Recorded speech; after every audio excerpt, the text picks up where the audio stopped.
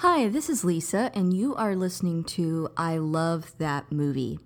This podcast is for movie lovers. It's not an unbiased opinion, it's not a straightforward review, it's just a couple people talking about a movie that they love.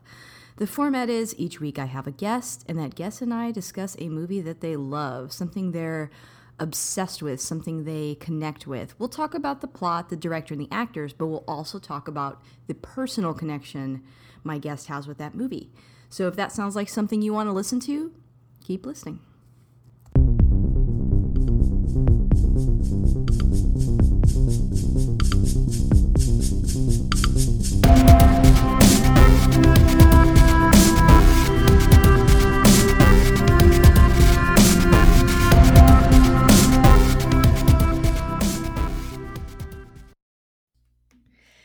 Hey, this is Lisa, and if you want to catch up with me on Twitter, you can find me at ILTM Podcast. I'm also on Instagram at I Love That Movie Podcast, and we have a Patreon. The show is always free, but if you want to support us on there, you can. That's at patreon.com/I Love That Movie.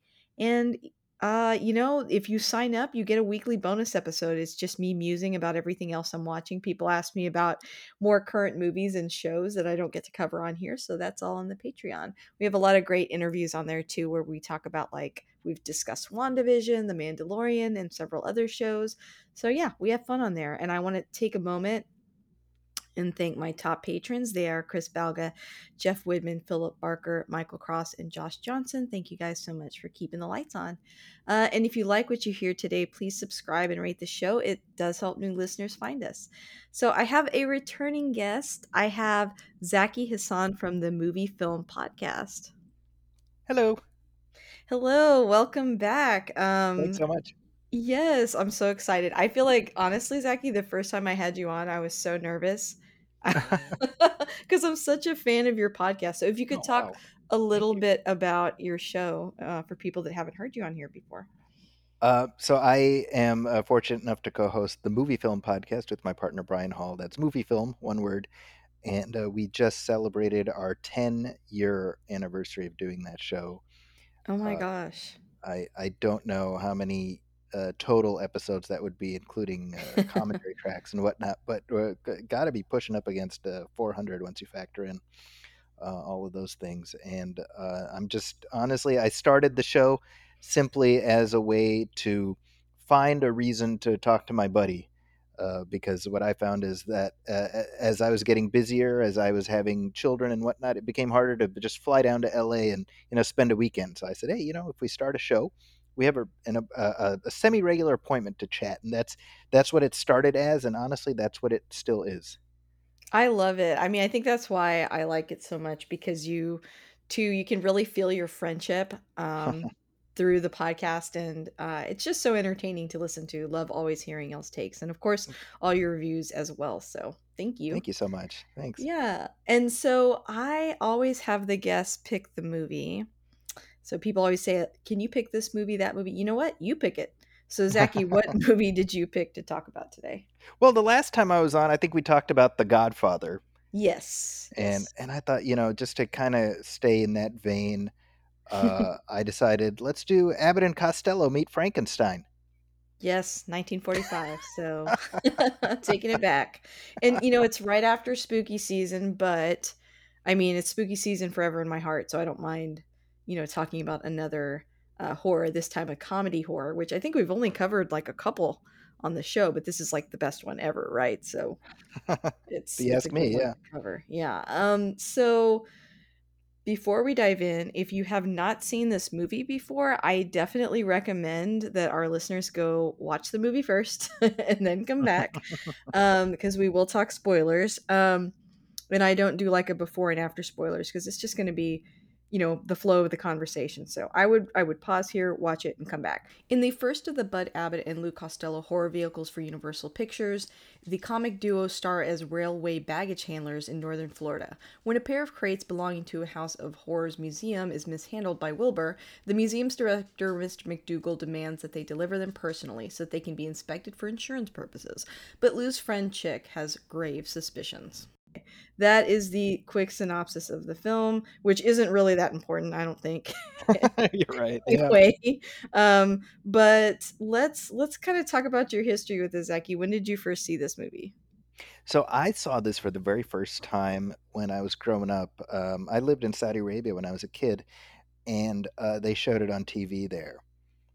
And I was familiar with the Universal monsters because there was a whole set of books. I think they were published by Crestwood that looked at famous movie monsters. So you had an entire book about the Wolfman and Frankenstein and King Kong, Godzilla, etc. So I had checked all of those books out, so I knew them very well.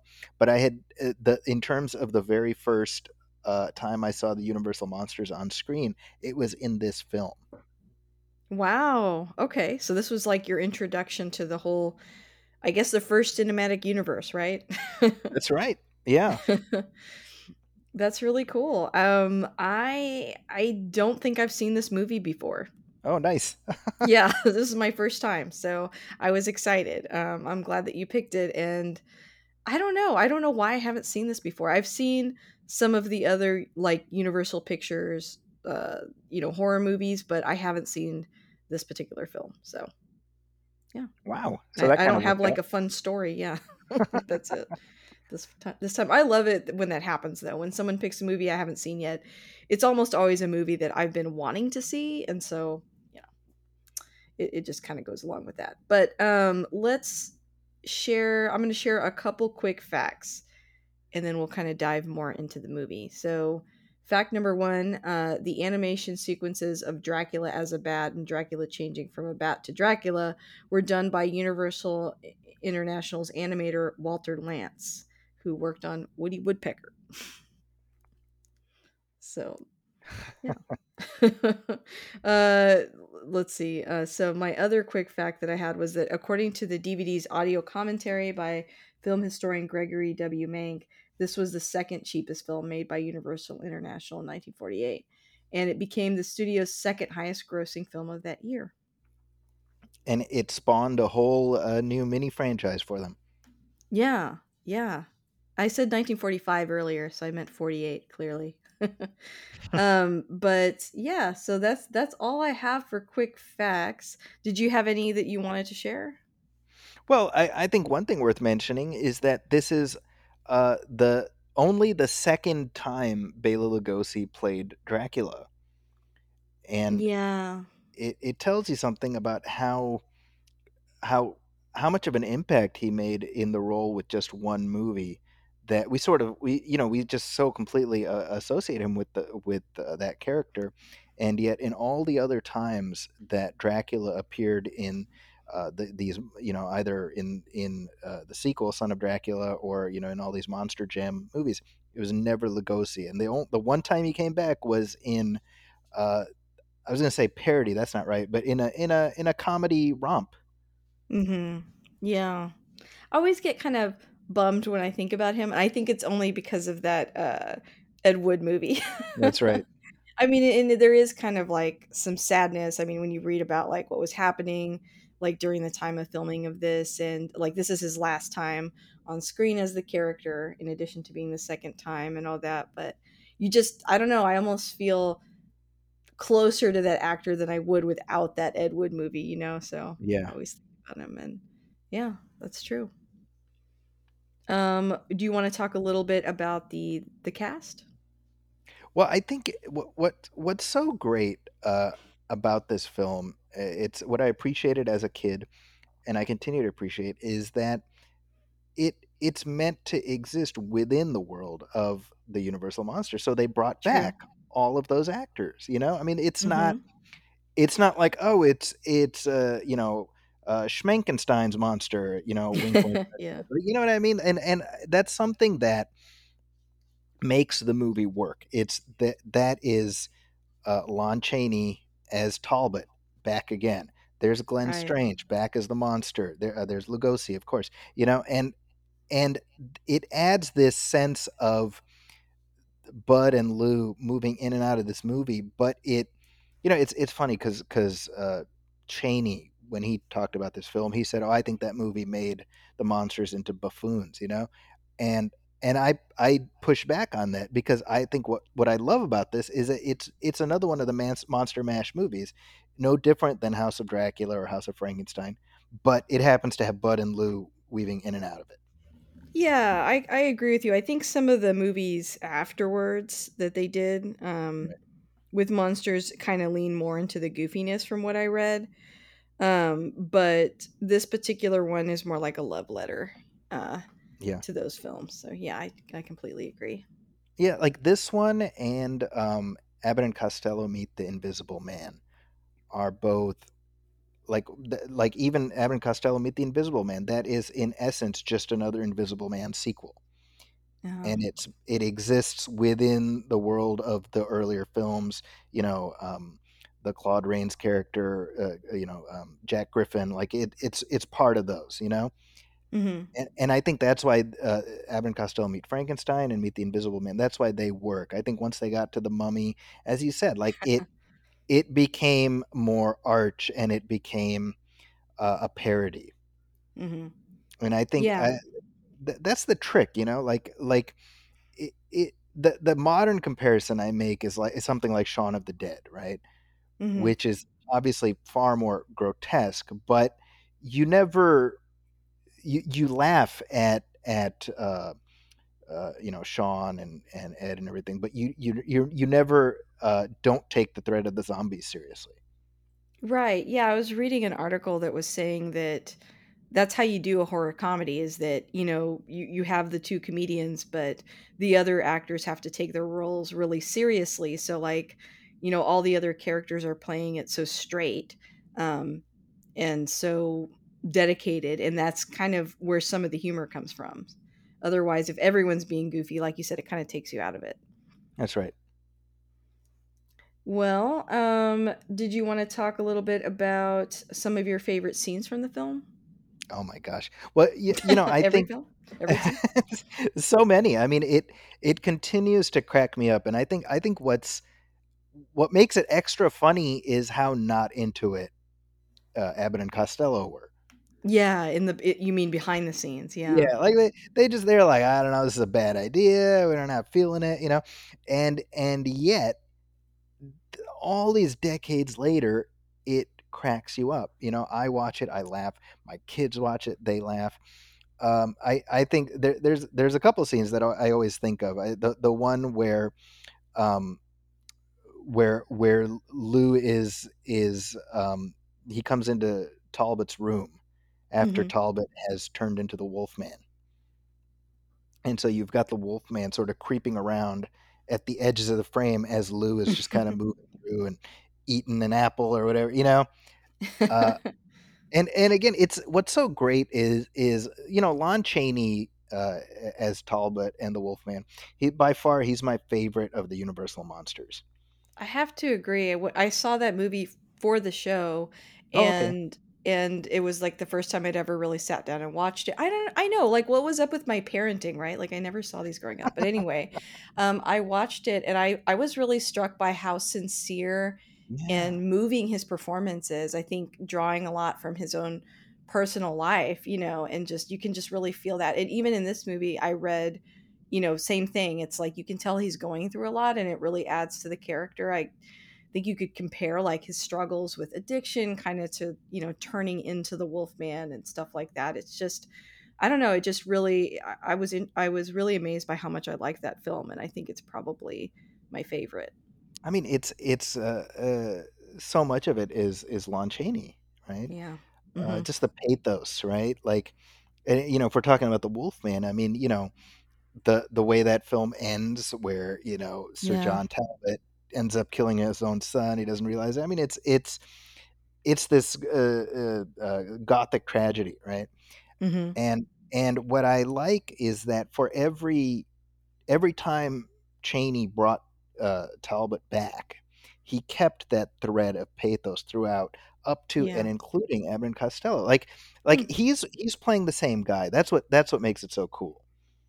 Yeah. Yeah. That's true because I think sometimes over time with characters, they can evolve so much that they're nothing like what they used to be. And you're right, he stays so consistent like throughout.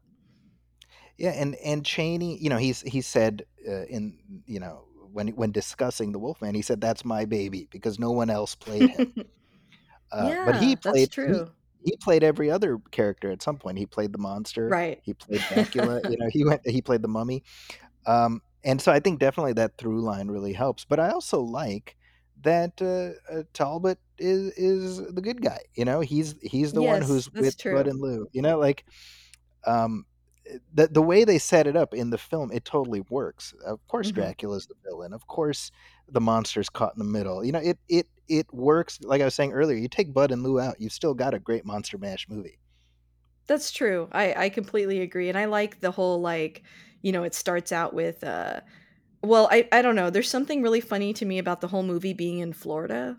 Like, I think at some point during the film, you kind of forget about that because there's like a castle and Dracula lives in Florida. Like, but anyway, like I think it's funny that Chick and Wilbur are just baggage handlers, and and then they are transporting these boxes to a wax museum. Like, I mean, how else do you get all these characters in one place? The wax museum is like a perfect way to do that. And also I think it's, wax museums are like creepy and like, I don't know, I just kind of like Yep, the way that they it's set that perfect. up for sure. Yeah, perfect, like you said. A- And the bit in the beginning, where the candlestick keeps moving on the casket. I mean, that was Yeah. something that was from one of their previous films that called Hold That Ghost, Oh. I think.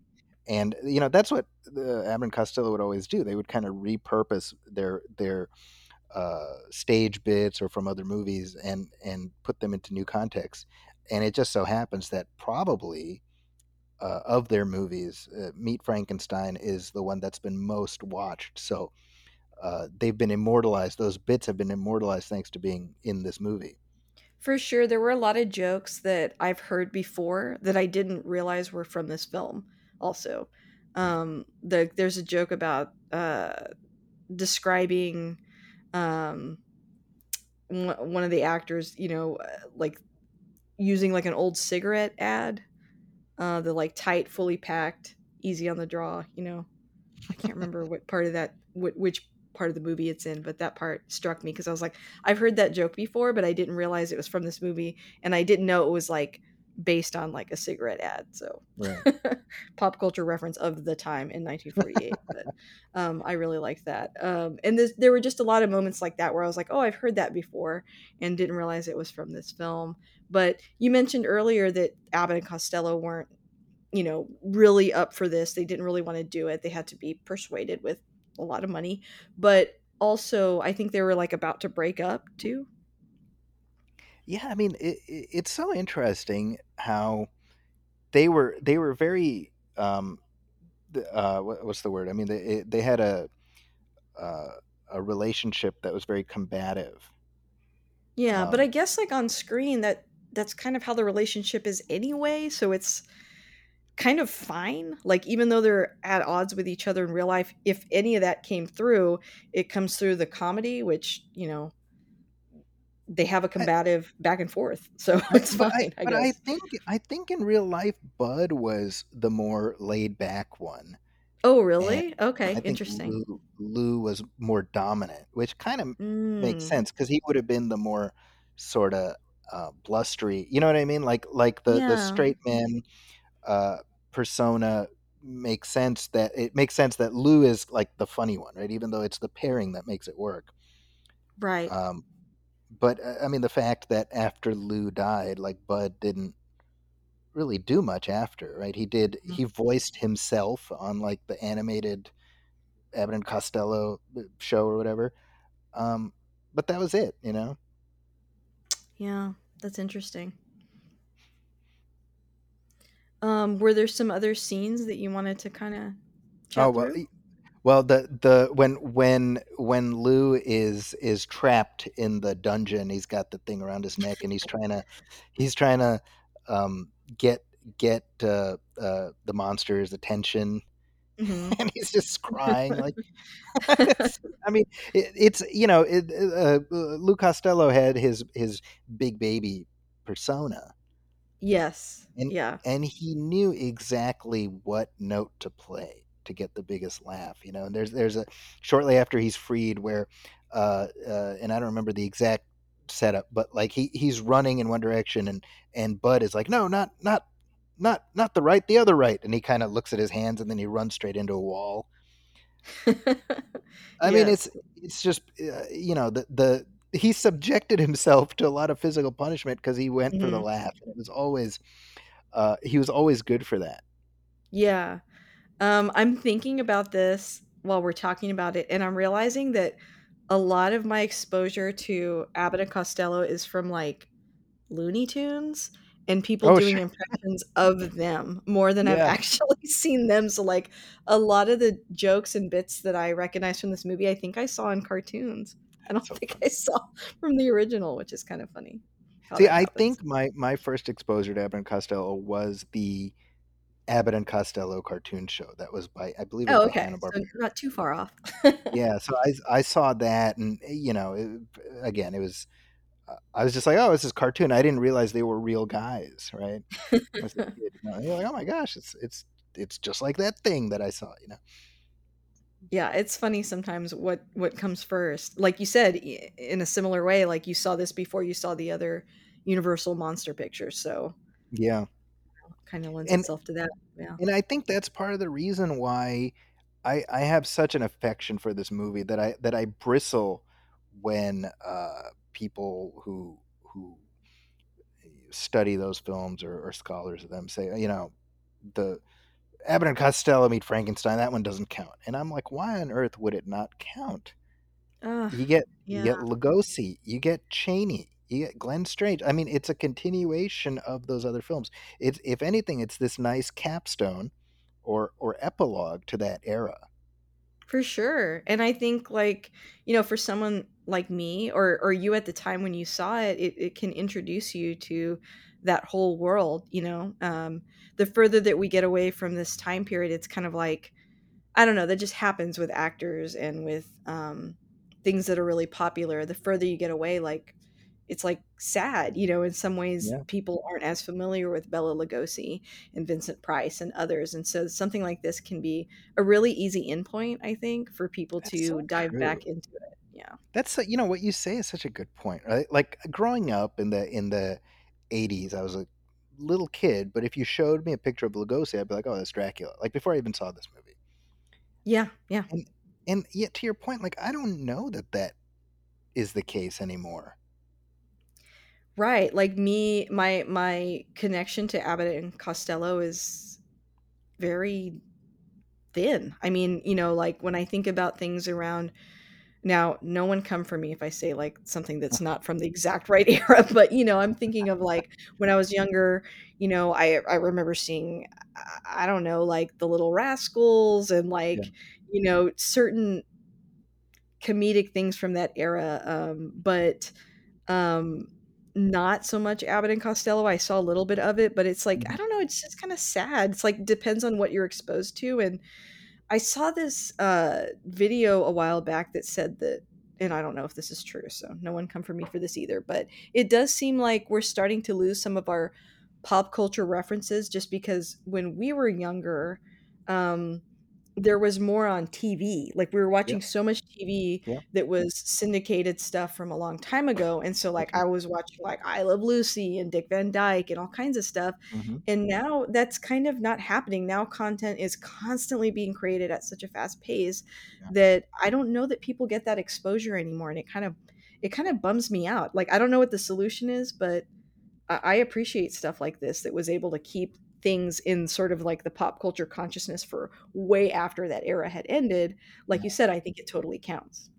I mean, what you say is so true. It's something. This is a conversation I have with Brian all the time on our show because we talk about how, like, when we were growing up, weekday afternoon syndication included, you know, Gilligan's Island and Brady Bunch and you Yes. know, Get Smart and things like, yeah, and like you said, I Love Lucy. You know, the 1960s Batman show, and so even as we were viewing it 20, 30, 40 years after it aired, it was still part of our language.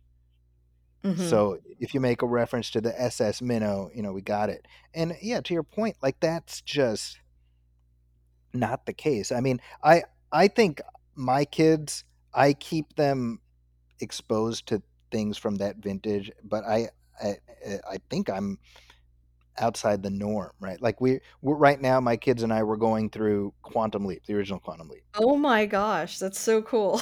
I and they love love that it. show And so much. my 8 year old loves Quantum Leap, Wow. so And I he's like, mean, that makes put on sense Quantum when Leap. I think about, what my parents exposed me to, it did inform what I liked a lot. So that's really great. But yeah, I don't think there's a lot of kids that are watching Quantum Leap.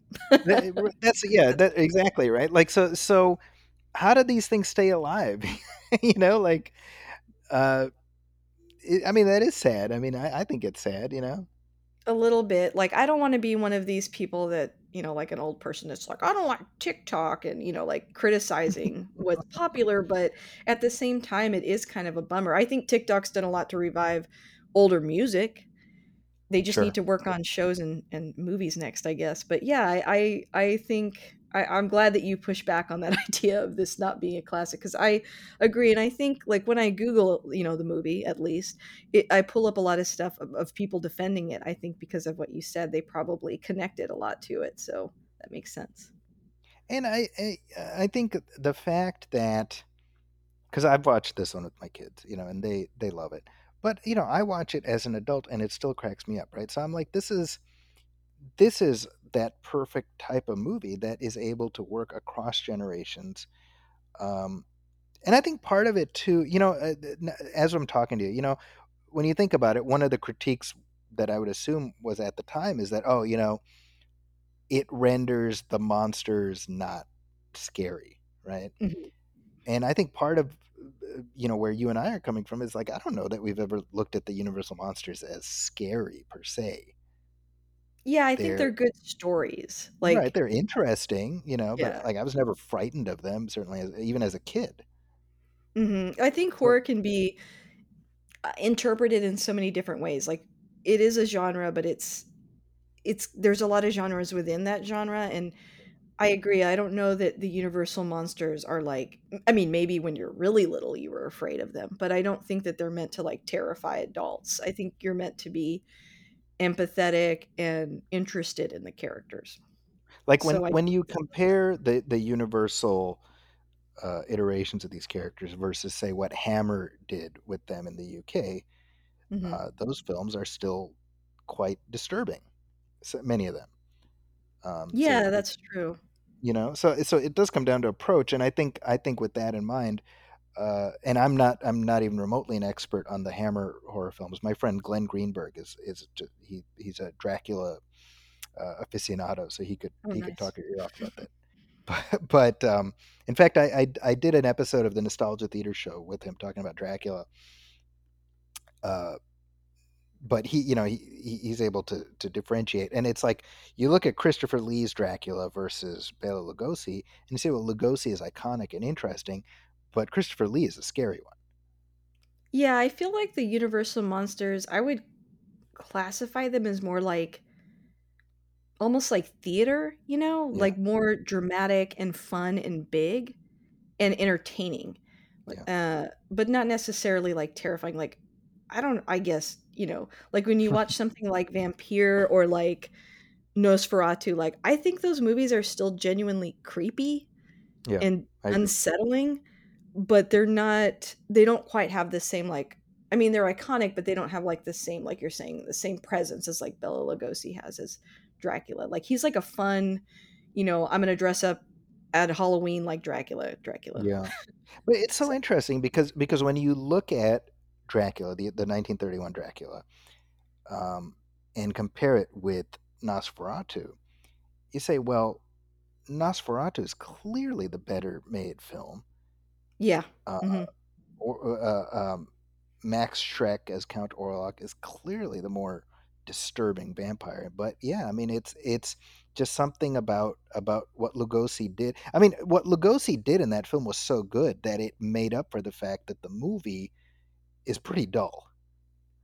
Yeah, it's kind of like, yeah, and it's, I mean, even to this day, like let's say you watch something like What We Do in the Shadows, I feel like the gravitas and the entertainment factor that he brought to that character, I think almost every vampire iteration like pays an homage to that now. Yeah, it's either an homage or a contrast. Yeah. Hmm. I think he's probably the character I know the most about.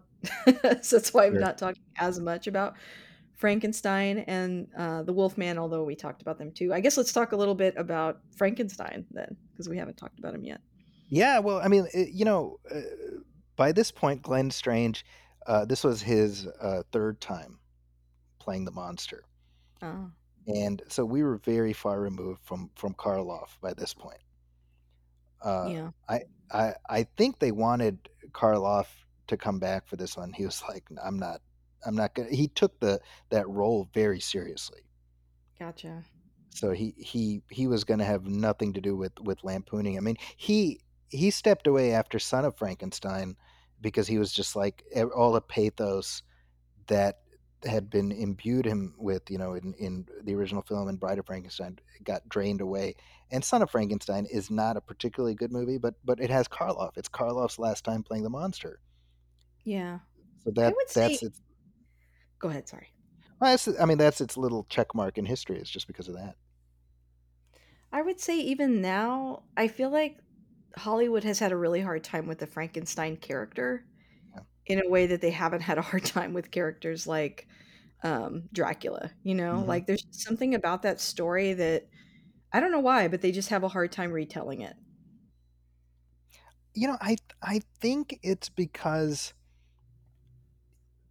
and I do chalk this up to just the iconography of the Boris Karloff slash Jack Pierce depiction of the creature, right? Mhm. Uh, I think every just like we were talking about with Lugosi, everything since is either an homage or a contrast, and Yeah. I think that the Kenneth Branagh's Mary Shelley's Frankenstein, like I don't think it works, not because it's not true to the book, but because that's not the version of Frankenstein people want. Yeah, I guess you're right. You know, I've thought about it a lot just about the fact that the original story is like the original sci-fi and like Hmm. it is such an interesting and dark and just such a good story, but they have such a hard time retelling it. I guess you're right. I guess the way that the character looks is so cemented in our minds that when we veer away from like what the original movie we saw was, it's just too hard to recapture. I don't know. It's like, can't they just make a retelling where they do go full, for I guess for lack of a better word, camp and like do it again? I don't know, but I really like it, and I really want to like it. But yeah, Yeah, whenever they try to redo it, I'm just kind of like, I don't know. We I want mean, this I Frankenstein. I think the character in the book is very verbose, and he has these long monologues where he's very existential. I mean, he's like the Silver Surfer almost, the way he's talking and the Hmm. angst of his existence and whatever. And yet, I think the vast majority of people, if they have a concept of the Frankenstein monster at all, it's the like Yeah, yeah, definitely. and most people Very haven't seen true. the film. At this point, we can assume that most people have seen neither Frankenstein nor Bride of Frankenstein, and I yet mean, that I've seen him, but I think of like, I think of Mel Brooks Frankenstein, Young yeah, sure, Frankenstein. right. So I that's mean, what they that's my they tried to revive the Universal well, they've tried a few times, but Universal tried to do with Van Helsing, uh, right. where they did their version of Frankenstein, where he kind of vaguely resembles the Karloff version, but he's very, he's got the stentorian voice, and I mean, audiences rejected that movie. Yeah, yeah. It just feels like for whatever reason it belongs in that time and looking that specific way in a way that like Mhm. some of the other characters don't. But I mean, honestly, to be fair, I think even the Wolfman has some of that going on too. Like I think they've tried a couple times to tell like a newer version of the Wolfman, and it's like, I don't know. I'm not feeling it the way I was the first one, and I don't know, I just think that's kinda interesting that that's the case. It So, that's why it's they a can't revive it. well, just to pick up on what you're saying about the Wolfman, right? Like the Joe Johnston directed remake from, I think it was 2010. I just revisited that recently, and Oh, nice. it's interesting because I'm not down on it, but I'm just like it's got all these really interesting pieces, but they don't quite line up. Hmm. Because I think Benicio del Toro, who's playing Talbot, I mean, you talk about like just in terms of his appearance, he resembles Lon Chaney Jr. Agreed, yeah. He's good Right? So you're casting. like, and apparently he was like a huge fan of the Wolfman. So on the one hand, you're like, God, this is perfect, right? And I think the makeup, the Rick Baker makeup to make him look like the Wolfman, it evokes the Chaney version. Hmm. But yet the movie just doesn't come together. You know what I mean? Yeah, yeah. So you couldn't remake this movie, Abbott and Costello Meet Frankenstein, probably at all? I don't You think so couldn't because you really need cast it in modern day. unless you get Simon Pegg and Nick Frost, and you just do something with them. That's a good point. It is interesting you said earlier too, like that the comedy still fits. I know that that's always, I mean, that's something we hear at all the time, right? That like, well, they could never make this movie today, or this wouldn't be funny today. And my Mhm. answer is usually that comedy evolves. It just does. Like Yeah, what's funny today isn't funny tomorrow. It keeps changing, and that's okay. Like that's not a bad thing. It's just what happens. But you can tell when somebody was like truly at their peak and when it was really good when something like this does age pretty well, right? Like it's still yeah. funny to us today. I think it helps that Abbott and Costello's approach to comedy was rooted in absurdism Hmm. that sits to one side of whatever the contemporary conversation is. Oh, Um, gotcha. That makes you know, sense. it's just it's nonsense, and nonsense is always funny. I wonder if It, that comes from, or go ahead, sorry. no, no, go ahead. I was just thinking maybe that comes from, so like the way that they got together before, radio and film was they were in burlesque acts, right? Like Hmm. they were, yeah, like in between sort of commenting on what was actually happening. So they weren't like the main event, they were like commenting on it. Hmm. So it's kind of like in this movie, that's what they're doing. They're like Yeah, in the movie and they're the main characters even, but really they're just commenting on everything else that's happening. that's right. I mean, one of Abbott and Costello's most beloved routines is "Who's on first." Yeah, yeah, that's what I automatically think of for sure. That's a if people know them at all, it's because of that. And when you think about it, the entire conceit of Who's on First is ridiculous because you're Yeah. asking the audience to buy that a team would have these people with these kinds of names, right? I mean, it's preposterous because those are nobody has those names. Right. But at no point are you thinking that while you're watching them perform the routine Mhm. because Something about the pacing, yeah. I mean, right? It's just the bup, bup, bup, bup, bup, bup, bup, and the nonsense of it is the point. Right. Uh, it, you Yeah. know, back in the day, Jerry Seinfeld hosted a special on NBC. This is when Seinfeld was on, where he was, talking about his love for Abbott and Costello, and that might seem like a strange thread to draw, but I think that's the appeal of it's absolutely apolitical. Um, it's rooted in things that are just about making you laugh. Yeah. That's such an interesting connection. I was gonna say too that I think the humor resonates with me because that's my kind of humor where it's, I mean, there's they do a lot of big things. Some of it's kind of slapsticky. I mean, it's older comedy, but at the Mhm. same time, it's like really dry. Like a lot of it is just like they're arguing back and forth. And I like that kind of humor anyway. So I think it Right. translates well to today because even though they do use a lot of like pop culture references, the core of what's funny isn't that. It's like just them commenting on the situation that they're in. Like you said, That's right. you don't get lost in like the details. I totally agree. Yeah. Well, was are there any other actors or parts about this film that we haven't kind of touched on yet? It's only like 82 minutes, so I didn't realize it was that short until I watched it. But it's a That's comedy. kind of nice, right? I didn't give you too much homework. You didn't. It wasn't like a 3-hour movie or anything. Which no shade to anyone that's picked a 3-hour movie. We've talked about those too. So no shade. It's good to balance it out. Yeah, yeah, exactly. But what were you gonna say? Um, What I, else? I was going to mention Vincent Price making a voice cameo at the very Oh, end. Vincent Price. I love him so much.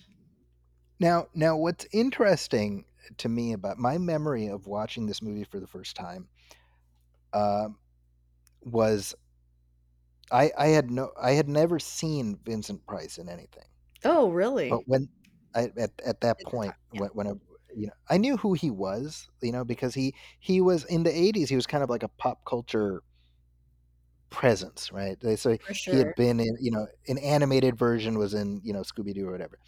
But the movie ends, or it's coming to the end. We hear Price's voice, and I tell my brother, I'm like, "That's Vincent Price." I have no explanation for Unmistakably, yeah. that. I have no idea why I would have known that, but that's definitely a thing that happened. Oh, so you knew it the first time you heard him, you're saying? But I had no reason to be able to know that because I You had sure you never didn't been see, exposed to like, Vincent. the Michael Jackson video, Thriller, or Nope, hadn't. I saw that later. Interesting, wow. Isn't that weird? Well, he's got a very distinctive voice, Yeah, and, like, a distinctive presence, like, in everything that he's in, like, I think that's why I like him so much as an actor, like, I feel like his, like I don't know, I don't wanna call it, like, overacting, but his style is so interesting and so fun and so big that it's just cool, but, like, I always I think of love. him or go ahead, go ahead. Well, I was gonna say I love. To your point, I love Bill Hader's impression of him on Oh SNL. my It was god. so Every funny. Halloween when he used to Yeah. do that, yes. I'm trying to think of the first time I saw Vincent Price. I mean, probably for me, the first thing that I learned who he was because on Sesame Street there was a character named Vincent Twice. Okay. And he would say his name, he would be like, "I'm Vincent Twice, Vincent Twice," and like that. That was my first thing, and then of course he was in Edward Scissorhands. I think That's that was right. like his last performance, That and was his last thing. Yeah. yeah, and then again like the voice in the Thriller music video, and Hmm. probably like House on Haunted Hill and stuff like that. But I remember like the first time I saw the movie, The Last Man on Earth. Um, Right. I just really loved his performance, but like I was describing the movie to someone that hadn't seen it, and I'm like, it's kind of funny to me a little bit too. Like I really respect him, but it's also kind of funny because in that movie, I feel like he's just like running around yelling like I'm the last man on earth and his like really over the top delivery, and it just like that's how I think of him, and I don't know, it's just fun. But yeah, I think that's why you somehow knew. I think his presence just like I don't know, broadcasted itself Yeah. to you and you just, like, didn't It's even need to it's see it. it's so weird how that, but I have such a distinctive memory of saying that to my brother, like, "Oh, that's Vincent Price's voice." Like, why would I know that? Yeah. Yeah, I really like him also because, um, it was probably, like, 10 years ago, my husband and I bought from, like, Walmart. It was, like, I don't know, like, 20 horror films in, like, one little set, and it was really cheap. It Hmm. was, like, in a bargain bin, but it was, like, a ton of films from, like, the 40s and 50s, and we watched, like, a bunch of them, and he was obviously in a ton of them, so it was really fun. That was I feel like he kind of fell into that Lugosi Yeah. space where he kind of had to crank out a bunch of low budget stuff because he was so typecast into that genre. Yeah, I'm not say I don't say this as an insult, but it's almost like what happened to Nick Cage a little bit, like Sure. Yeah. No. and it's like but in some ways that makes him even more endearing to me, so I Yeah. don't know. I mean, I mean, this is something that so many of these horror actors went through, right? Oh, yeah. Christopher Lee spent basically the '80s and '90s not doing anything, Mhm. and and then Lord of the Rings sort of put him back in front of the public eye, and he was in Star Wars, etc. And by the time he died, I think he realized how loved he was, Yeah. It's kinda like and what Star Trek actors go through, honestly, or Star yeah, Wars. totally, I was totally, at a like Yeah, go ahead. I was no. It's like there's this dip where they can't find work, and then all the people who grew up with their work give them they have a chance to work with them. Right, that makes a lot of sense. Like, I was at a con like a month ago, and John Delancey was there and Gates McFadden, and somebody came up and said, asked John Delancey, they're like, "Hey, so, I noticed that in your career, like, do you feel like Star Trek ruined it because you did a lot of like smaller, less important roles after that, or something like that blunt. It was like pretty Ugh, brutal." And yeah. John Delancey was quiet for a minute and he just said, I got a lot of work because of Star Trek and I lost a lot of work. I mean, that's just kind of Wow. the nature of it. And I feel like that's changed a little bit these days. Like, I don't think actors get quite as typecast as they used to. Like, for some reason, we just accept them in more roles than we used to. But, that was definitely a thing. And you can see how, like, the horror genre was definitely that for a long time. What later I think Yeah. happened to the sci fi genre. I mean, I think that I think honestly, what helps is having the convention circuit also. Hmm. Yeah, that's Um, true. be- because it keeps them out there. I've seen interviews with Dominic Keating from Star Trek Enterprise where he's like, pe- people come and they bring their kids, and I'm like, hey, keep them coming. Like Yeah, like, it's if part of nothing the else, job, he'll part of the always have hustle. that convention. That's true. I know, and I have so many fond memories of that, of just going to conventions and meeting some of these people, so, um, I love my tangents, but I just had to mention that too. No, it's a good tangent. Yeah, it's kinda connected. I Um, yeah, speaking of conventions, the last time I went to a convention was like fall of '09, or excuse me, fall of 19. Sorry, oh, I was like, "Oh, my," that's, like, a not long '09, time ago. 19. The nice thing is I'm able to go as press, so I'm able to dodge a lot of the lines and stuff, which is um, I'm hopelessly spoiled now because Yeah, of that that. is really nice 'cause, It, there's some lines, it let me tell you. it's brutal. Mm. But I met Anson Mount, who Oh, awesome. Oh, he yeah, I had saw your post. he saw yeah he had played Captain Pike by then, but the new series had not Mhm. started. So there was no line at all, really. I mean, he was just chilling, um, which made it a great opportunity to just chat with him. But more importantly, he was so nice to my kids, and Aw, and that's they'll awesome. always remember that. They'll always remember like Captain Pike was just like chilling with us. Yeah, I'm always, like, defending that because I remember I had a friend one time that watched the documentary with Conan O'Brien, when he was kind of it was, like, right after he had lost the show, Hmm. and he was doing kind of, like, a tour and meeting a ton of fans, and my friend was like, "Oh, that's so horrible, like, he has to, like, spend all this time with those fans, and they exhaust him, and there's these long lines, and they treat him like a product," and I was kinda like, "Oh my god," like, that was horrifying to me because I love going to conventions and stuff.